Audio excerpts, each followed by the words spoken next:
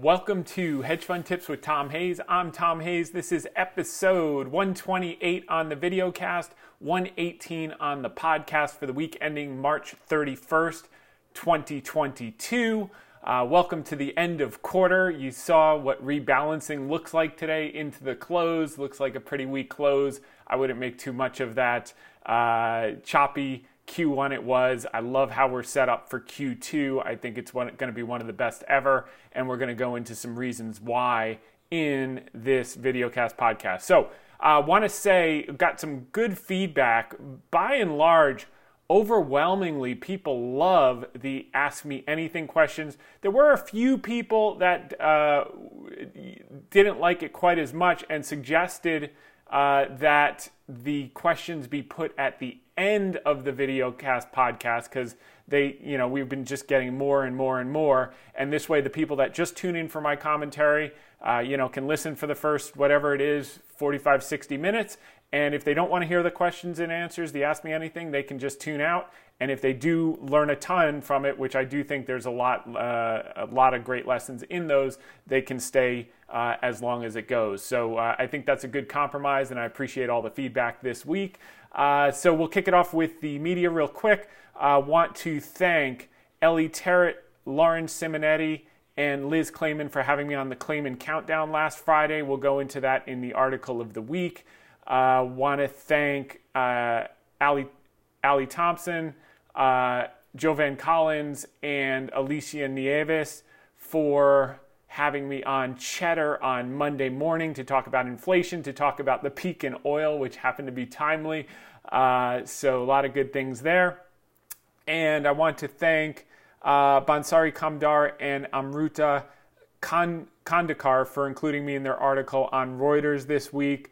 I was talking about, expect some choppiness into quarter end with end of quarter rebalancing, and the market's needing to consolidate some of the gains, digest the potential inversion of the 210 spread, and the possibility of a negotiated settlement moving forward, which doesn't look like it today, but tomorrow's always a new day.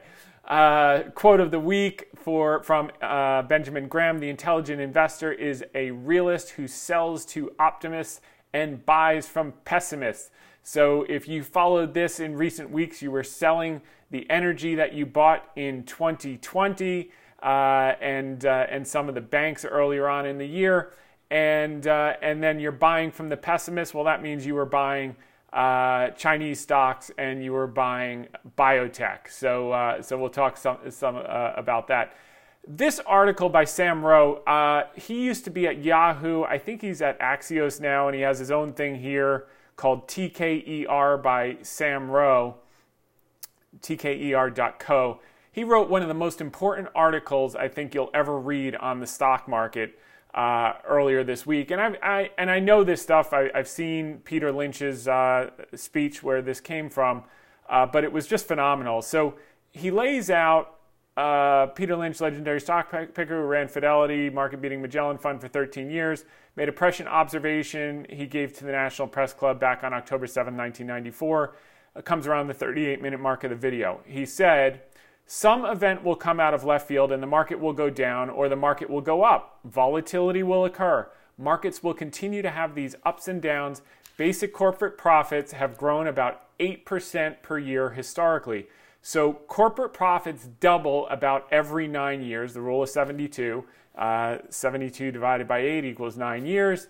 And the stock market ought to double about every 9 years. So I think the market is about 3,800 today or 3,700. I'm pretty convinced the next 3,800 points will be up. It won't be down.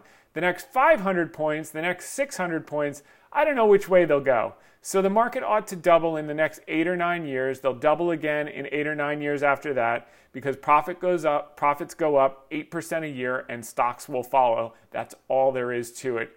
And really, that is all there is to it. The key is, and by the way, that's exactly how you should be analyzing companies as well. That's why we like to buy durable long-term businesses that have a proven track record of earnings power so we can have a sense of how quickly do they compound capital, how quickly do they grow earnings over a cycle, over a trend, and you can take a reasonable estimation plus multiple analysis, ranges of multiple analysis over time, and see when things are trading cheap, when things are trading expensive, and place your investments accordingly. So you can go ahead and read this whole thing, but it really nipped it in the bud. This is a great chart where it shows every single drawdown in the markets since 1980. You can review that and just see how normal these, just average intra-year drops are 14%, and annual returns were positive in 32 of 42 years. So these average drawdowns, we just had a 12% on the S&P. The average is 14%. Profits go up 8% a year.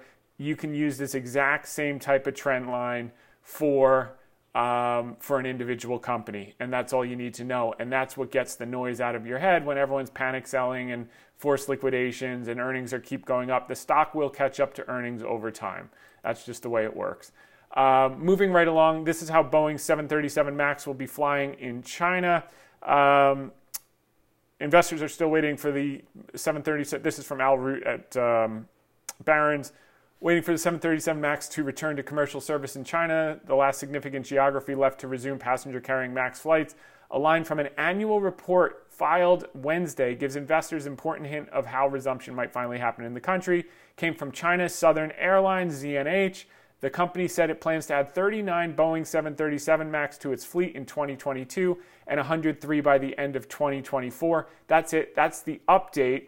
And Jefferies analyst Sheila Kahiglu pointed out in a report Wednesday that China Southern's expected MAX deliveries are actually down from a year ago, when the airline expected to take 48 MAXs in 2022 and 123 over the 3-period ending 2023. But it really doesn't matter. The key is that they're obviously, wired in with the government.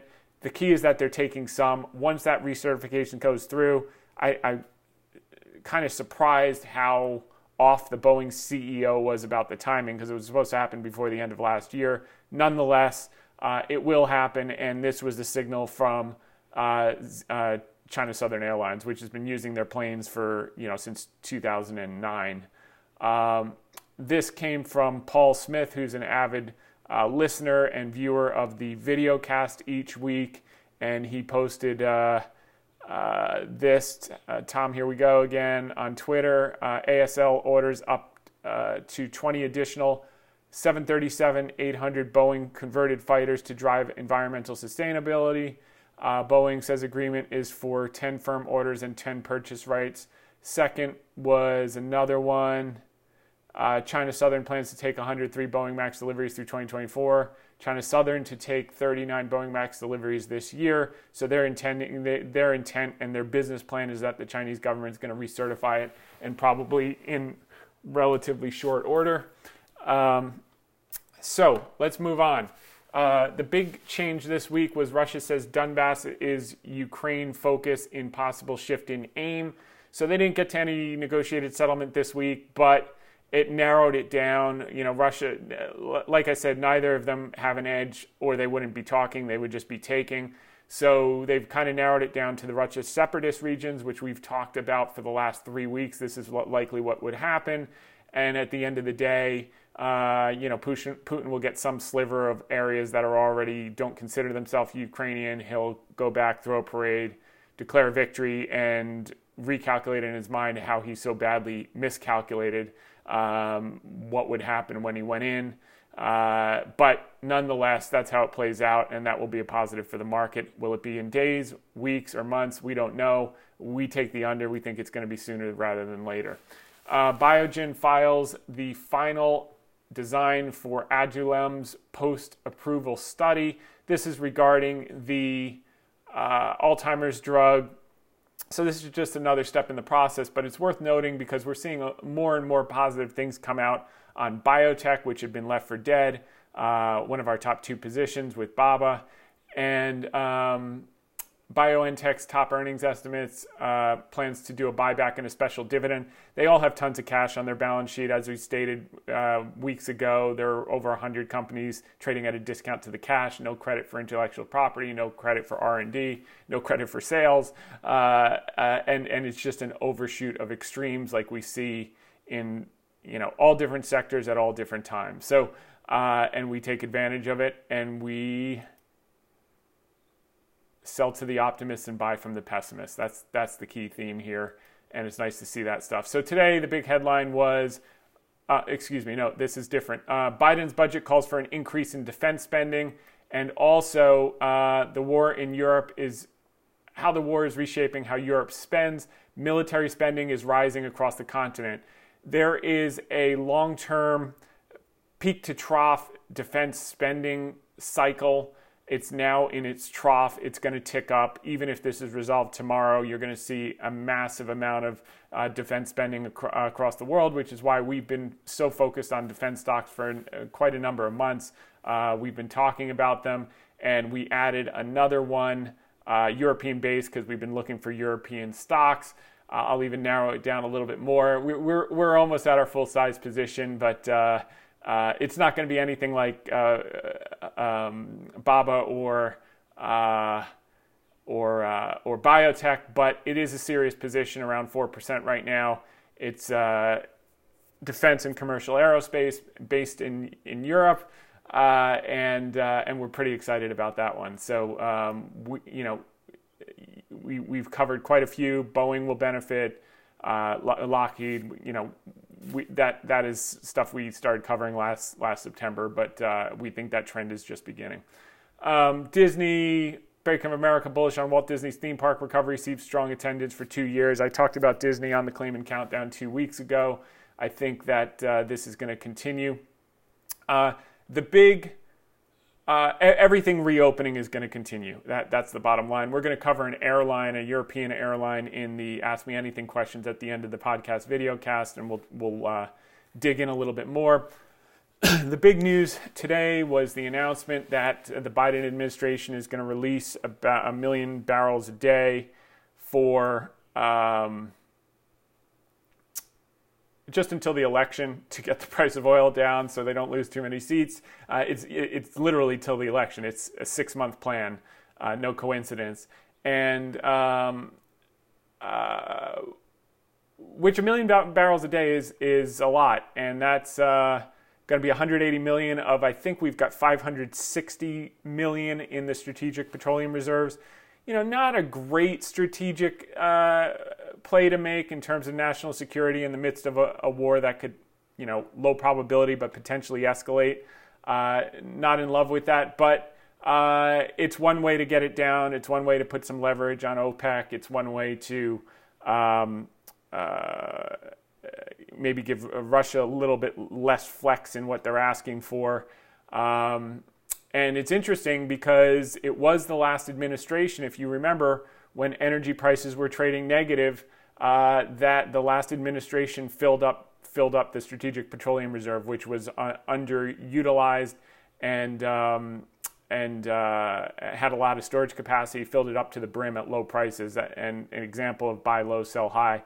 Love that administration or hate it. They understood what it takes to get rich, which is buying when it's out of favor. And now, in the case of Biden, he'll be selling when it's in favor. So kudos to him. Maybe our government got it right. They bottom ticked and now they're top ticking. Maybe they should start a hedge fund together. The Trump Biden Capital. Trump will do all the buy orders and Biden can do all the sell orders. That would be something. So it's amazing how commerce brings people together from all around the world, regardless of ideology. Nonetheless, Biden sets 1 million barrel a day. Okay, so the key thing here also I wanted to mention, they're making this point that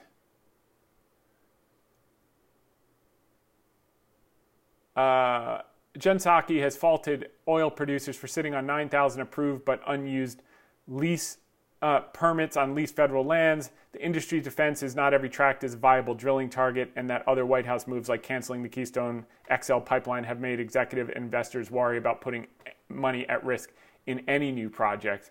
And this is a complete red herring, by the way, this idea that they have all the leases that they need, because if you recall, right here,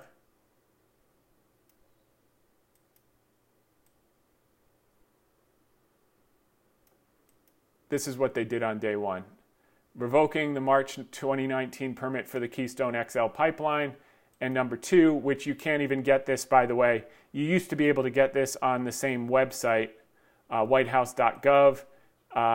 It looked exactly like this. Now all they have is a button to a PDF, so you can't search by the text.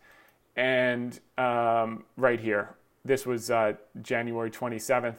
Oil and natural gas development on public lands and in offshore waters. To the extent consistent with applicable law, the Secretary of Interior shall pause new oil and natural gas leases on public lands or in offshore waters pending completion of a comprehensive review and reconsideration of federal oil and gas permitting and leasing practices in light of the Secretary of Interior's broad stewardship and responsibility over public lands, offshore waters, including potential climate and other impacts associated with oil and gas activities on public lands in offshore waters. So look, this is self-inflicted. If the oil companies have so many leases that they're not using, then why did you have to shut it down? Because if they've got so many that they're using, why would they apply for new ones? Because the ones they have are not productive areas. That's really what it comes down to. So there was no need to shut it down if they had more than they needed to start with. And so it's a complete red herring. This is just a game for November.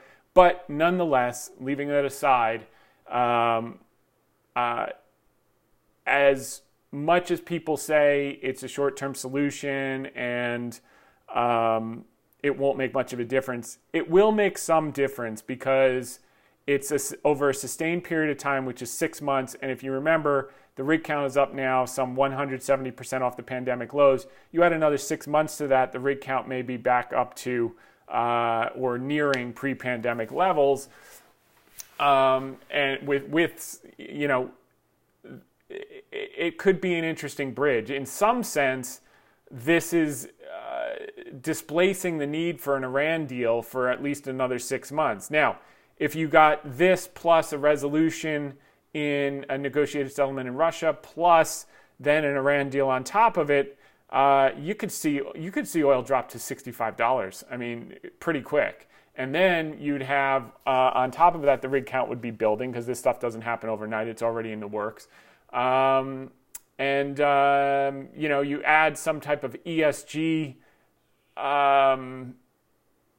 hiatus, where pensions and other companies say we will not pressure banks to stop lending to fossil fuel industry. This is a time of war or some type of emergency act, and the supply would come back on. But this is the point that I'm making is this is all self-inflicted. As a matter of fact, this from Zero Hedge says Biden unveils response to Putin's price at the pump, big SDR release, and basically what Goldman is saying is this move to reduce the SPR to its lowest level in 40 years and lower its all-time levels in days of supply. They're basically saying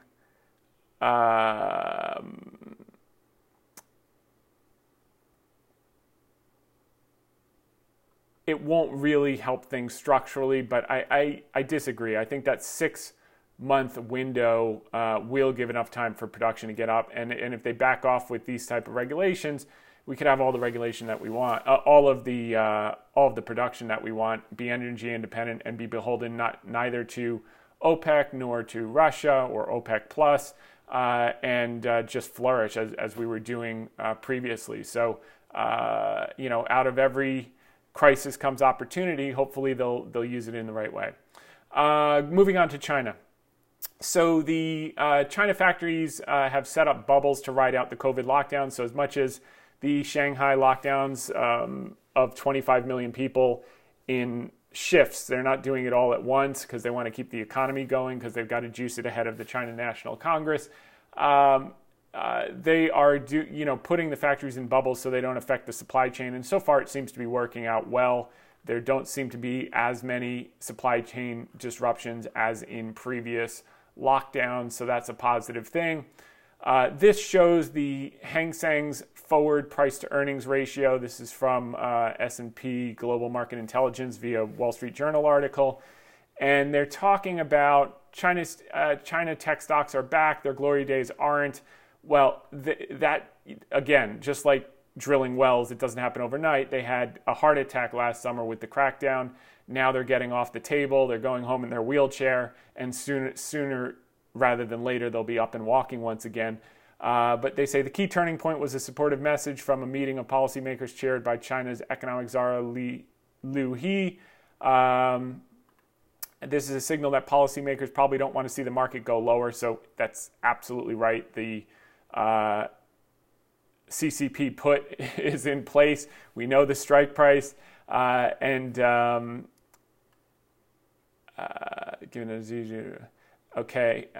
they don't want to see the market go lower. Definitely not in the stomach-churning fashion that preceded the abrupt turnaround. Economic stability is a policy priority in 2022, given that, this is what we've been talking about, President Xi Jinping will likely seek a precedent-breaking third term as the Communist Party's head this fall. It helps that Chinese stocks are already trading at historically cheap levels.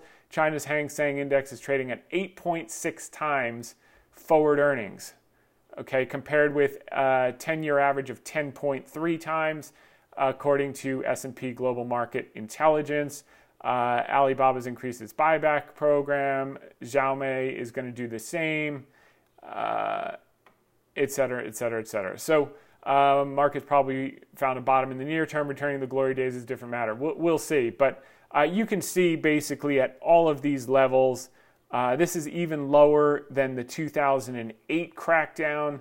Then you had the 2016 crackdown was the same time. That was also with the oil collapse crisis, if you remember, and the high yield crisis because of all the high yield debt was in effectively oil companies. So these are levels where if you bought, you were a huge winner, and this time will be no different. And this is very consistent with that price to book chart that we put out multiple times in the last month or so, talking about the violent rallies that come in the 12 months following Hang Seng trading at a discount to book, which it did during this spike down, and it's just started to retake that. And we would revisit lightening up when it's trading at 2 or 3 times book, or in the case of this metric, forward PE, 12 times is where we start to feel the froth, and probably 13 or 14 is where we're dumping everything. So it just gives you some benchmarks. It's not only knowing where you're getting in, it's knowing where you're getting out, and it's knowing where you'll be selling to the optimists. Okay. Xi battles distrust by global investors burned in China before. Capital flight intensifies amid concern over Russia ties. Beijing is seeking to stabilize the economy amid COVID outbreaks. So he's got massive self-inflicted headwinds at the exact wrong time. And what this is going to cause them to do is they're going to dramatically overshoot on the stimulus. So they started in November. We started to see it in retail sales. They got this Omicron breakout like we had in January. They got it on a delayed basis. The difference is they have no real immunity because they've always had lockdowns. So it's going to be more pronounced, but they have licensed the Pfizer pill, the COVID pill that you take within 3 days. So once they get those out, they're probably going to alleviate, I would say, by May or June, these rolling type of lockdowns. And people will go about their business and they'll just have these generic pills from their local producer that they can take once they get it, and they'll just focus on massive testing. And once that happens and their business opens up full tilt and their economy opens up full tilt, plus you've got, remember, everything happens on a lag basis. What you get is just an insane amount. They're going to be giving the patient an insane amount of medicine because they're just going to start to barely see the effect of what they started in November in March and April. So they're going to double down to try to get the economy juiced by November. And by next year, you're going to see inflation out of control in China, likely, after they've juiced the market completely. So, but if you look at the outflows from onshore stocks, remember opinion follows trend. So the trend has been down. So everyone dumped at the bottom. You can see the outflows are the worst that they've been since the pandemic lows. And that was an unbelievable time to buy. You got one of your biggest rallies from the pandemic lows to the February 2021 highs. And we like stepping in at those levels. And we've talked about what we've done in that regard during that week of complete chaos, which was a week of complete opportunity. Out of chaos comes opportunity. That's probably one of the most important things you can learn in this business. Okay, moving right along. This was a note. Oh, okay. We'll cover that.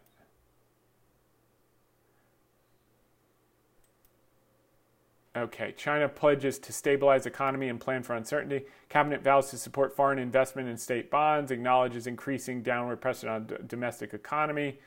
Cabinet vowed to stabilize the economy, called on officials to avoid measures that harm market expectations as the government struggles to control COVID outbreaks across the country, including the financial center of Shanghai. State Council meeting on Wednesday with Premier Li Keqiang called the nation to prioritize stable growth and to draft contingency plans, according to the CCT, China Central Television. The meeting pledged to stick to the goals set for this year, including reaching 5.5% growth, even though downward pressure is increasing. So if they're sticking to that plan, pressure is increasing from the COVID outbreaks, they're going to have to double the stimulus. There's no question about that.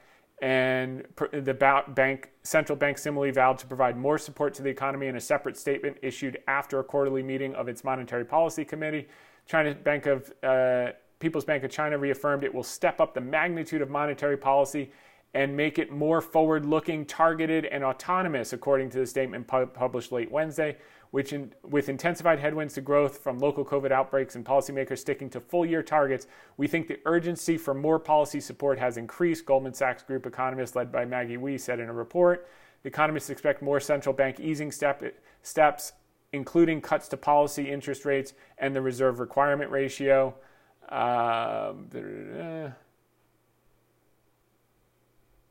Okay, policy transmission. PBOC also vowed to improve the transmission of monetary policy, which may be a response to structural imbalances in credit growth over recent months. Goldman economists said short-term bill financing and loans have been growing faster than long-term loans, indicating sluggish credit demand and ineffective financing to support investment. Top financial leaders committed early this month to easing regulatory crackdowns, supporting property, and stimulating the economy through monetary policy. To expand investment, the cabinet also called for better and faster use of special bonds and pledged to support foreign investment in government bonds. And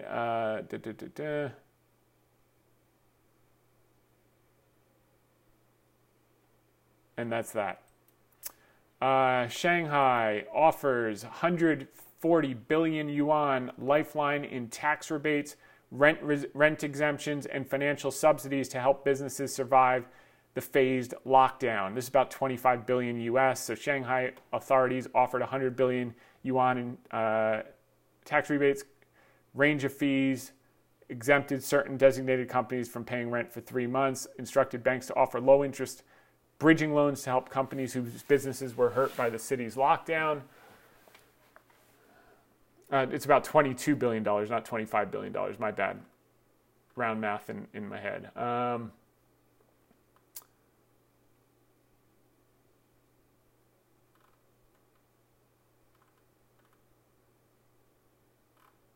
And that's the story there. So they're pumping stimulus in.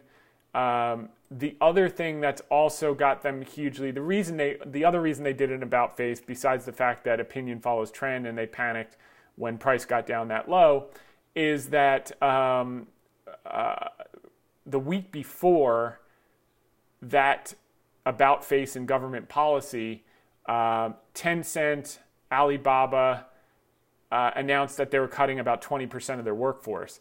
That's generally good for the stock. It's generally terrible for the government. And that's going to, help their margins, and they're going to come back as growth resumes with all the stimulus that's in the pipeline right now, and it's going to start to be felt in coming months.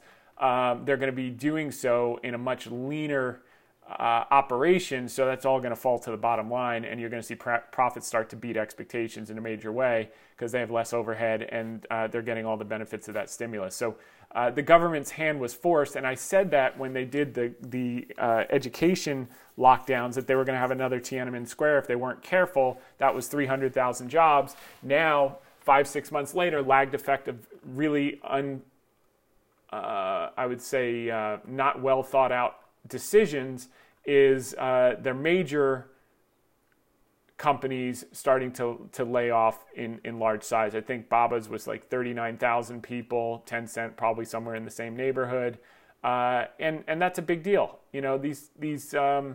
The government now has to figure out what to do with these people, and going into a government transition, that's not a positive thing. So expect more and more and more stimulus to get these people back to work.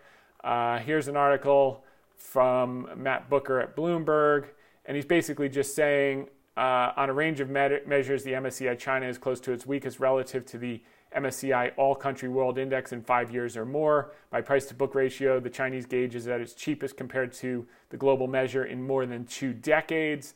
And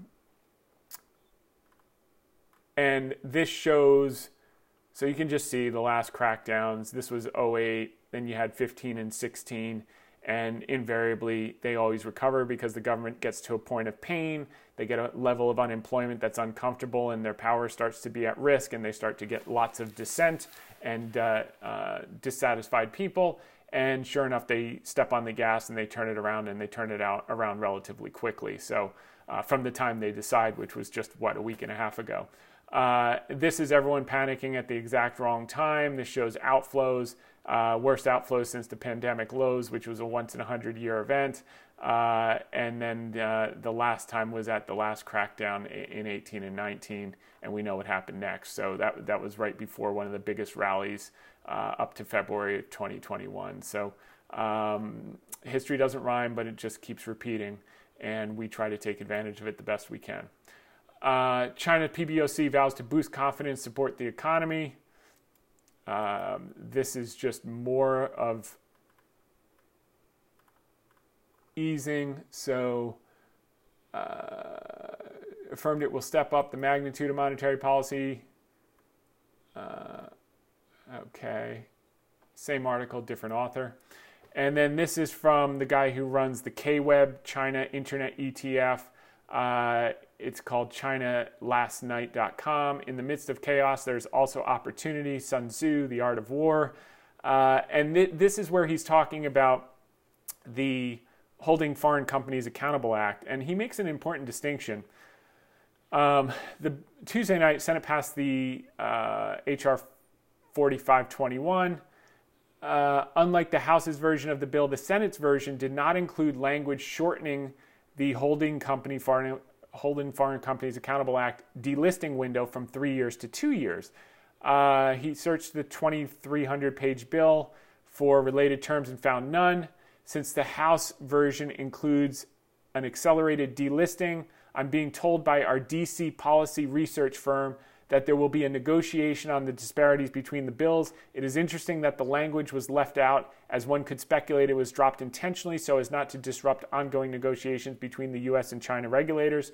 Shortening the Holding Foreign Companies Accountable Act window from 3 years to 2 years would be highly problematic and an unmitigated disaster for U.S. custodians and broker-dealers that do not allow or are not set up for ADR conversion. My assumption is that the cooler heads in the Senate removed the language so as not to throw a wrench into negotiations. Smart move. We'll continue to monitor the situation and provide updates. Yeah, I mean, this is getting beat to death. I mean, even today, Baidu was added to the list. They're all going to be added to the list. I mean, I don't know why this is like Chinese water torture. Just put every Chinese ADR on the list. We all know that the delisting, we've had a year to prepare for it and get into Hong Kong shares. But there's more from China this week saying that they found a way to do it. basically their way to do it is that, so here's Baidu was the last one added to the list today, so that dragged the whole thing down. Like, why these are surprises is beyond me, but it's also probably end of the month rebalancing for funds that got hit with it this quarter. So there is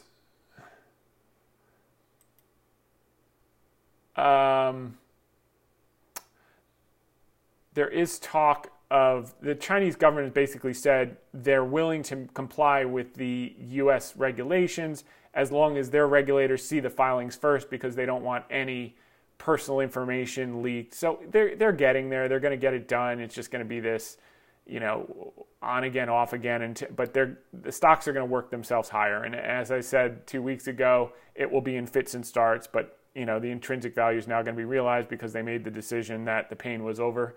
They're going to pull the knife out of their own heart and start to heal and recover, and that's exactly what's happening. Investor redemptions from China funds hit pandemic high. That was the exact wrong time to be redeeming last time because it preceded one of the largest rallies in history. That was when Alibaba hit $315. And right before that, in the 9 months before that, in the middle of the pandemic, is when everyone was redeeming at the levels that they were recently redeeming at. Opinion follows trend, selling in the hole at the exact wrong time, more of the same thing. Alibaba just increased its bet on an augmented reality glasses maker. The stock is rising, so they're doing a metaverse play. They're going to be in everything. I mean, they're just, they're part of the FANG of China. There's just no way about it. There's going to be second largest economy in the world. There's a few companies that control the whole thing, and it's the exact same thing in the U.S. That's not going to change. Buyback authorizations moving on to the U.S. markets. Get ready for $900 billion of stock purchases this year, says Goldman. Here's who's buying. Well, the number one thing which we've been talking about is the record buyback authorizations for 2022. When rates were low during the pandemic and credit was abundant because it was backstopped by the Fed, companies reliquified their balance sheets at very low cost, and they're going to put that money to work. And you're seeing that right away. All of these authorizations are going to start to be utilized, and that's going to be the floor for the stock market. And like we were saying 2 weeks ago, when hedge funds were selling at their highest rate since 2008 in the hole, that a few months out we'd be looking at new highs. Everyone thought I was crazy. We're halfway there. So I think we're going to see things start to continue in that direction. Market bull Tony Dwyer says fears of recession driven by bond yields are overdone. So he's talking about, so look, the most important part of the curve is the 210 spread, period, over and out. So now that the 210 spread inverted on an intraday basis by 3 basis points for 2 minutes, everyone's saying, well, the 210 spread really doesn't matter. It's the 310 spread, 3-month, 10-year spread. No, it's the 5-year, 30-year spread. And now Tony Dwyer is saying, no, it's the 3-month, 5-year spread. In theory, what he's saying is kind of accurate because the average home loan is like 5 to 7 years, and they get the money, for free at the short end of the curve. So 3-month, 5-year does make sense. So he says we don't look for a recession because of that yield curve that's driving the lending is still very positive. The 5-year, 3-month.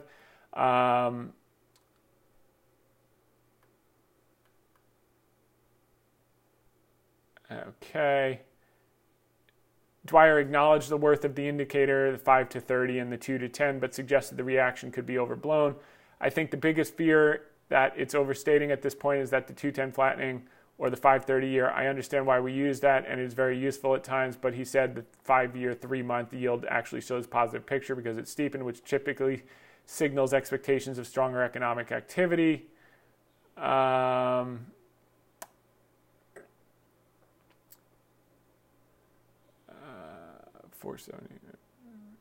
Okay, so Dwyer noted the yield curve is important because it reflects the difference between how much interest the lending institution pays on deposits, cost of capital, versus how much it gets from lending or other investments. He said since February 2020, $4.75 trillion has been put into commercial bank deposits. By the way, it's been like $6 trillion printed, and $3 trillion of that has not even been deployed in terms of total stimulus. So that's also kind of a backstop for the next 6 to 12 months for the economy, is that extra $3 trillion that's been approved, that's not even yet fully in the economy. And he said the average duration is about 6.5 years, so we're using the 3-month and 5-year.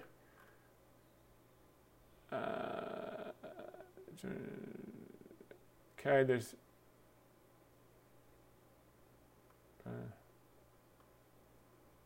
market seems to be almost pricing in a recession trade because the areas that should do the best with higher rates have been lagging, and the areas that should do the worst, FANG stocks, they're doing better. And I think that's reasonable, actually, that they're doing better because GDP growth is going to slow. It's gone from 6%. We bought the cyclicals ahead of the 6%. Now we're going back down to 4% and then back to trend next year. And that's where some of these tech, particularly biotech and China tech, are our favorites, are going to outperform in that slowing general environment, despite the fact that it's still above trend. Next one, JP Morgan's Kalanovic sees 3 reasons for more stocks upside. If anything, there's too much negativity rather than too much complacency in markets. Kalanovic and his team wrote in a note to clients sticking with pro-risk stance. They cite 3 reasons. Number 1, both equity and credit markets have historically fared well at the start of monetary tightening cycles. We've covered that in recent weeks. Even as nominal bond yields rise, the average return, I believe, is 11% in the first 12 months after the first hike. Even as nominal bond yields and rates rise, the real policy rate is extremely negative and thus stimulative. It's too early to take inversion as a signal of recession risk. And finally, not all central banks are tightening, as the Bank of Japan and People's Bank of China are moving in the opposite direction, and equities look likely to see some support from fiscal stimulus in those countries. Not only fiscal, but monetary, and China is really stepping on the pedal. Bank of Japan stimulus is simply in the form of quantitative easing because they're just buying every bond in sight to keep the 10-year yield below 25 basis points. In terms of China, they are aggressively architecting a recovery, ahead of the China National Congress, and that's why each 5 years we see the MSCI China. It collapses in the 24 months before, when they crack down and assert their regulatory authority to show that communists rule, and then they realize they overshoot and they juice the economy in the 12 months into the November meeting like clockwork. They do it every time, and the same thing's going to happen, and it's starting to happen this time. So you can fight that or you can join it, but that's what's happening. The other thing is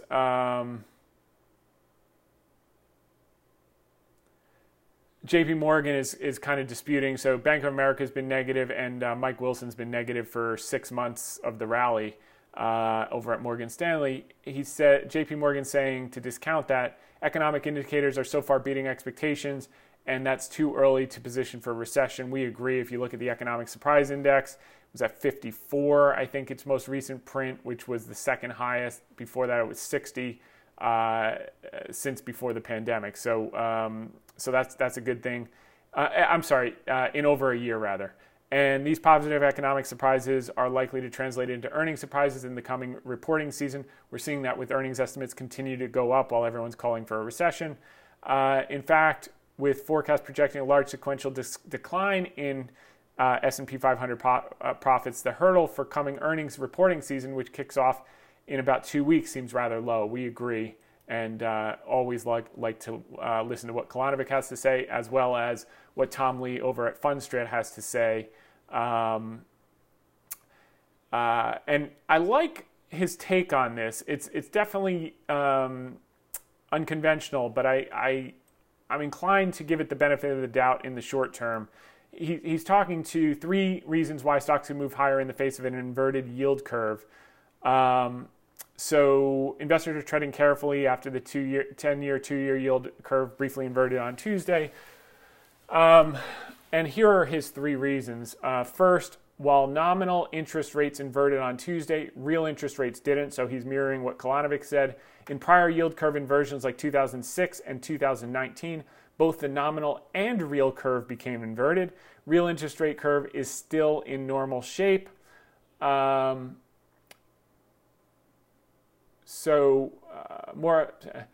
and what he's pointing to, it has to do with the difference between nominal interest rates and real interest rates, which accounts for the current rate of inflation. So, and what he's saying is it's because inflation remains elevated while the 10-year yields are around 2, while the 2-year and 10-year Treasury yields are around 2.4%, accounting for inflation rates, they're actually in negative territory. Second, backwardation of inflation curve implies that the market sees inflation as episodic, we agree, according to Lee, which can be seen in leading indicators like the Cass Freight Index, which we covered Tom Lee's post last week. Cass Freight Index, backup volumes at ports, and car inventories rolling over. So these are all positive and are pointing to an alleviation of inflation in the second half. We love Tom's work on that front. And the episodic waves of inflation have been driven by supply chain disruptions, revenge spending by consumers, and I would add on goods. Now the revenge spending is going to go to leisure, so that's going to take some pressure off goods. We've been saying that publicly for a number of weeks as the economy opens. And now the ongoing invasion of Ukraine by Russia, which has led to a commodity price surge, again episodic. Finally, the real cost of 10-year money is still negative, which supports risk assets, quote, as real borrowing costs are essentially free, Lee said, and negative real interest rates can lead to an expansion of stock multiples, supporting a further leg higher in stocks. The good news is that in 2022, we have not seen the severe tightening of financial conditions that presaged calamity in 2006 and 2019, and this shows stocks returns are good when negative real rates, realized rate, and stock market performance. So there you go. That was a good note. So Bank of America says data shows that hedge funds continue to sell equities, again in the hole, and that's very positive because now stocks are going to continue to climb the wall of worry with the war. By the way, someone pointed to, I forget who said it, Buffett made a comment in the past to never short the market during a time of war because there's a level of production, et cetera, that's stimulative to the economy. There was another saying, sell the rumor, buy the cannons, and stuff like that. And we found that actually to be relatively true in this latest saga with Russia-Ukraine. Speaking to the reopening trade, CDC lifts travel warning for the cruise industry 2 years into the pandemic. This is just the beginning. The revenge travel trade is just getting started. BA2 or no BA2, people don't care. It's on with their lives, and that's that. This was from Mark Hulbert over at MarketWatch. And again, so now that the 210 inverted for 5 seconds, everyone's switching curves, and they're pointing to this article. He's pointing to a different article, which was from Arturo Estrella. He's at Rensselaer Polytech. My junior B hockey coach played goalie for them. They've got good hockey up there. And then there was another one by the San Francisco Fed that said the same thing. Basically, they look at the 10-year 3-month, which Jay Powell has alluded to. I really don't care what they look for. I care about what's worked in the past. But given that context, because the 10-year 3-month has steepened,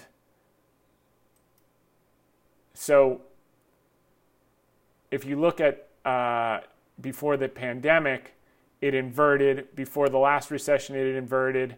During the tech wreck, before the tech wreck, it inverted. This time it's steepening, and that's the point that all these people are trying to make, is that, banks' cost is closer to 3-month than 2-year, and their loans are longer than 5 years. So the fact that the spread is so wide, credit will continue to flow. I'm open-minded to that for the next 6 to 12 months, and then I've got to see economic data continue to improve. If the economic data starts to deteriorate, earnings estimates, and a multitude of other indicators that we look for, then we'll just take the 210 as a real inversion, and we'll start to prepare for it. 6 to 12 months down the road, we'll be selling into massive strength. Remember, some of the steepest parts of the rallies are after the yield curve inverts. But I'm open to the fact that this could be another 1994. Let's see what this 10-2 yield curve was doing in 1994.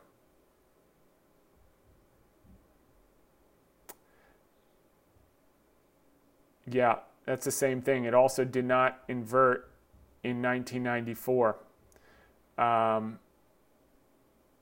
It was at the lowest it got was 17 basis points. It's now close to 2%. So maybe this is more like 1994. That's been our base case. We'll talk about it more in just a minute with the article of the week. But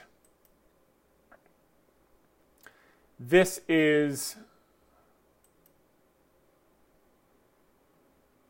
Okay. So Hulbert's basically saying when the current spread between the 10-year and the 3-month is this wide, the probability of a recession within the subsequent 12 months is below 5%. So those are pretty good odds that there's no recession in the next 12 months. On average, after the 210 inverts, it's 16, 18 months out, you get a recession. So I'm okay with this analysis for now because it wouldn't change my positioning. Even if we closed, even if it wasn't just intraday, let's say we closed at negative 5 basis points and we got a real inversion on Tuesday and then it restapened, it wouldn't change anything about my positioning for the next 6 to 12 to 18 months. The question is going to be based on the economic data coming in. Do I start to get defensive 12 months out, build cash, get into defensive stocks, and start to put shorts on aggressively? Or is this 1994 and we stay all in aggressive because they've extended the cycle for another 5 years? And I'm leaning towards the latter, but I'm open-minded now given the intraday inversion of the 210s. Now, on a closing basis, if you still look at this, let me just see if I can get today's close. No, it's not up yet. On a closing basis, it hasn't inverted yet. And that was the same thing in 1994. What I was trying to do was get information to see if the 210 spread actually inverted intraday on December 27th or December 28th of 1994, even though on a closing basis it didn't invert. And I've been scouring, the Bloomberg terminal doesn't have intraday data going back that far. So I've been scouring newspaper articles, and the only thing that I found with regard to the newspaper articles was the fact that the 530 spread, which we referenced in one of those articles, if you look here, this is from the New York Times, December 28th, 1994.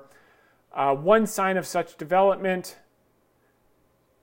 yesterday was the odd circumstance of the 5-year Treasury note carrying a higher interest rate than the 30-year bond, even though the longer-term bond should, in theory, carry more risk and a higher rate. The yield on the 5-year note was 7.78% yesterday, while the long bond fixed income markets benchmark carried a rate of 7.76. So it inverted intraday by 2 basis points in 1994. That's the 530 spread, which we also did.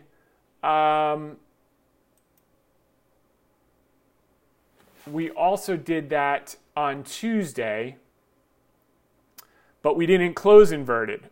Okay, so Tuesday, the 530 inverted, and actually it inverted in 1994, and we still extended the cycle another 4 or 5 years. So there's a lot of nuance here that we have to, it would be so much simpler if the 210 spread would just close at -10. Then we know the countdown clock has started. But so there's a lot of nuance here. On a closing basis, the 530 has not inverted. On an intraday, it has. And back in 1994, it did on a closing basis by 2 basis points for a day or two. And the last time it did this was 2006, before the great financial crisis. So it's not yet done it on a closing basis. So there's some conflicting things. If you look at the 3-month, 10-year in isolation, you say that's very bullish and the cycle is going to go on for a while. If you look at the 210, you say, well, it hasn't inverted on a closing basis, so it hasn't really inverted, and therefore, all coast is clear. It's 1994. We're going to extend another 5 years.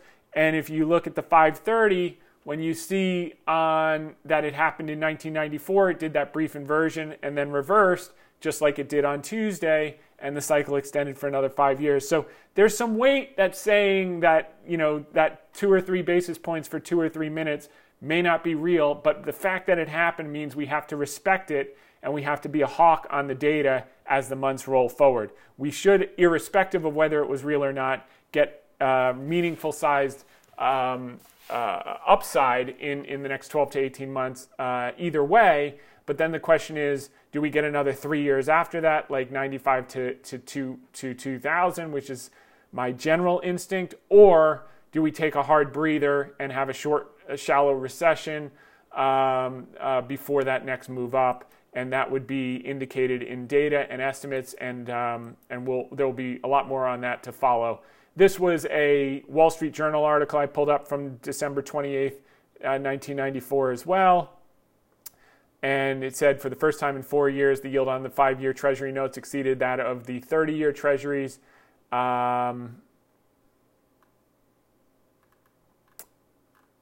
So it just acknowledges that, but it does not speak to the twos, whether the 2s or 10s inverted. If anyone can get me that answer documented as to the intraday prices of the 210 spread for December 27th and December 28th, 1994, I will give you 3 months free of the trade service at hedgefundtips.com. It's worth $600. That's how important that information is to me. So if anyone can get it documented either in like a periodical from that day, so it would have been the 28th, it would have been the day after, or the 29th, the day after the 28th, or if you can somehow get the intraday data for the 210 spread, December 27th and December 28th, 1994, it's worth $600 to me. So, and to you. So there you go. It's actually worth it. Hell of a lot more than that, but that's what I'm willing to give you for it.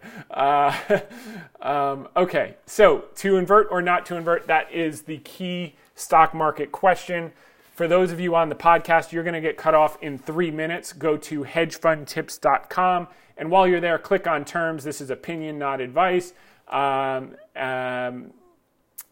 you'll find the video cast, fast forward to minute 60, and you'll click play. You'll start word from word where you got cut off on the podcast at minute 60. So here's the article. On Tuesday, the 210 yield curve inverted by 3 basis points for a few minutes and closed with a positive spread of 2 basis points on the day.